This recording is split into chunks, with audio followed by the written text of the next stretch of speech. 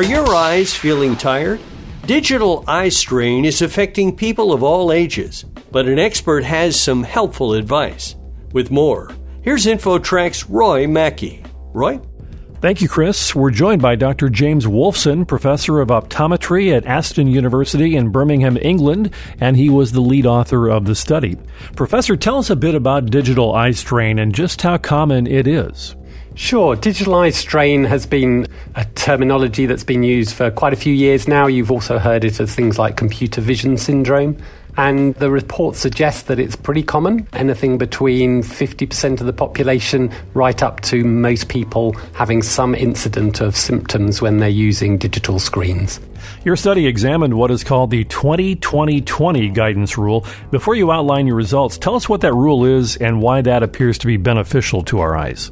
Essentially, it's looking 20 feet away for at least 20 seconds every 20 minutes. So the idea that taking regular breaks from an intense task should help your eyes. Now, that makes logical sense, but the reality was no one had ever tested it. We didn't know that there was any evidence that backed that up. There was one study in Africa a few years ago where they asked people to use this rule, and another group they asked just to drink a bit more water, and the people who used the rule reported slightly better symptoms, but they didn't have any way of really checking whether they were actually adopting the rule or not. And I understand in this study you used some special software. Yeah, so we were able to put some software. We worked with a developer to actually adapt and use the camera on people's laptops. So that monitored them when they were at their computer, where they were looking and how often they were blinking. So it was a really good opportunity for us to look at them initially over a period of a couple of weeks with just this software on their computer without any special rules, and then a period of 2 weeks where we asked them to use the 20-20-20 rule to see actually what happened in terms of whether they did do it and also what impact that had on their eyes. Tell us the important findings of this study.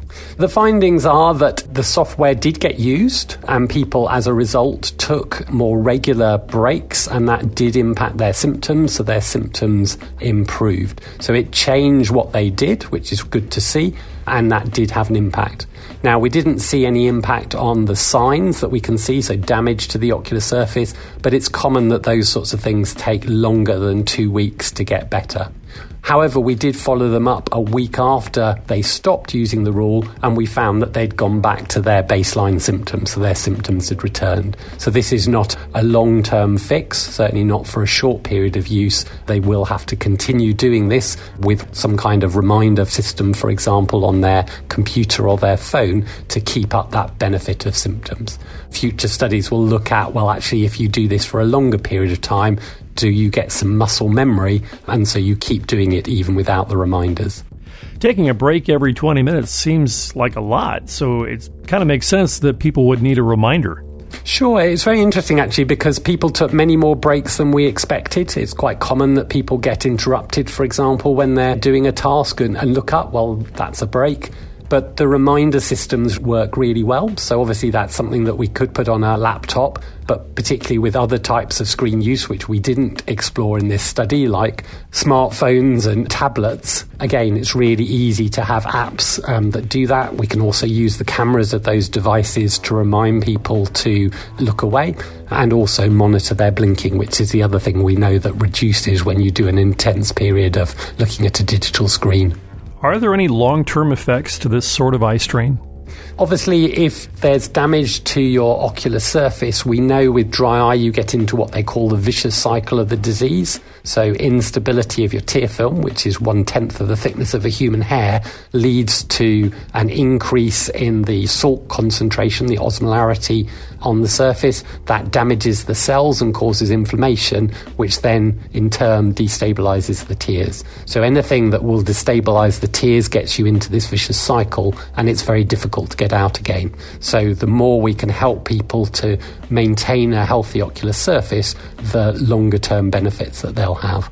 Do you have any final words of advice for our listeners? If you feel that your eyes are getting dry, do go and see your eye care practitioner, particularly one that specialises in dry eyes, because they should be able to make things more comfortable for you, but also they'll be able to show you where your glands are up to and give you advice on how you can make sure that no further damage is done and you can make the world more comfortable in terms of your vision. Dr. James Wolfson, Professor of Optometry at Aston University in Birmingham, England. Thank you very much for joining us today. My absolute pleasure. And for InfoTrack, I'm Roy Mackey. And that's it for this week's show.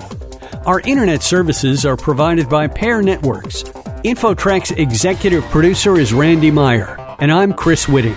We hope you'll join us right here next week for another edition of InfoTrack.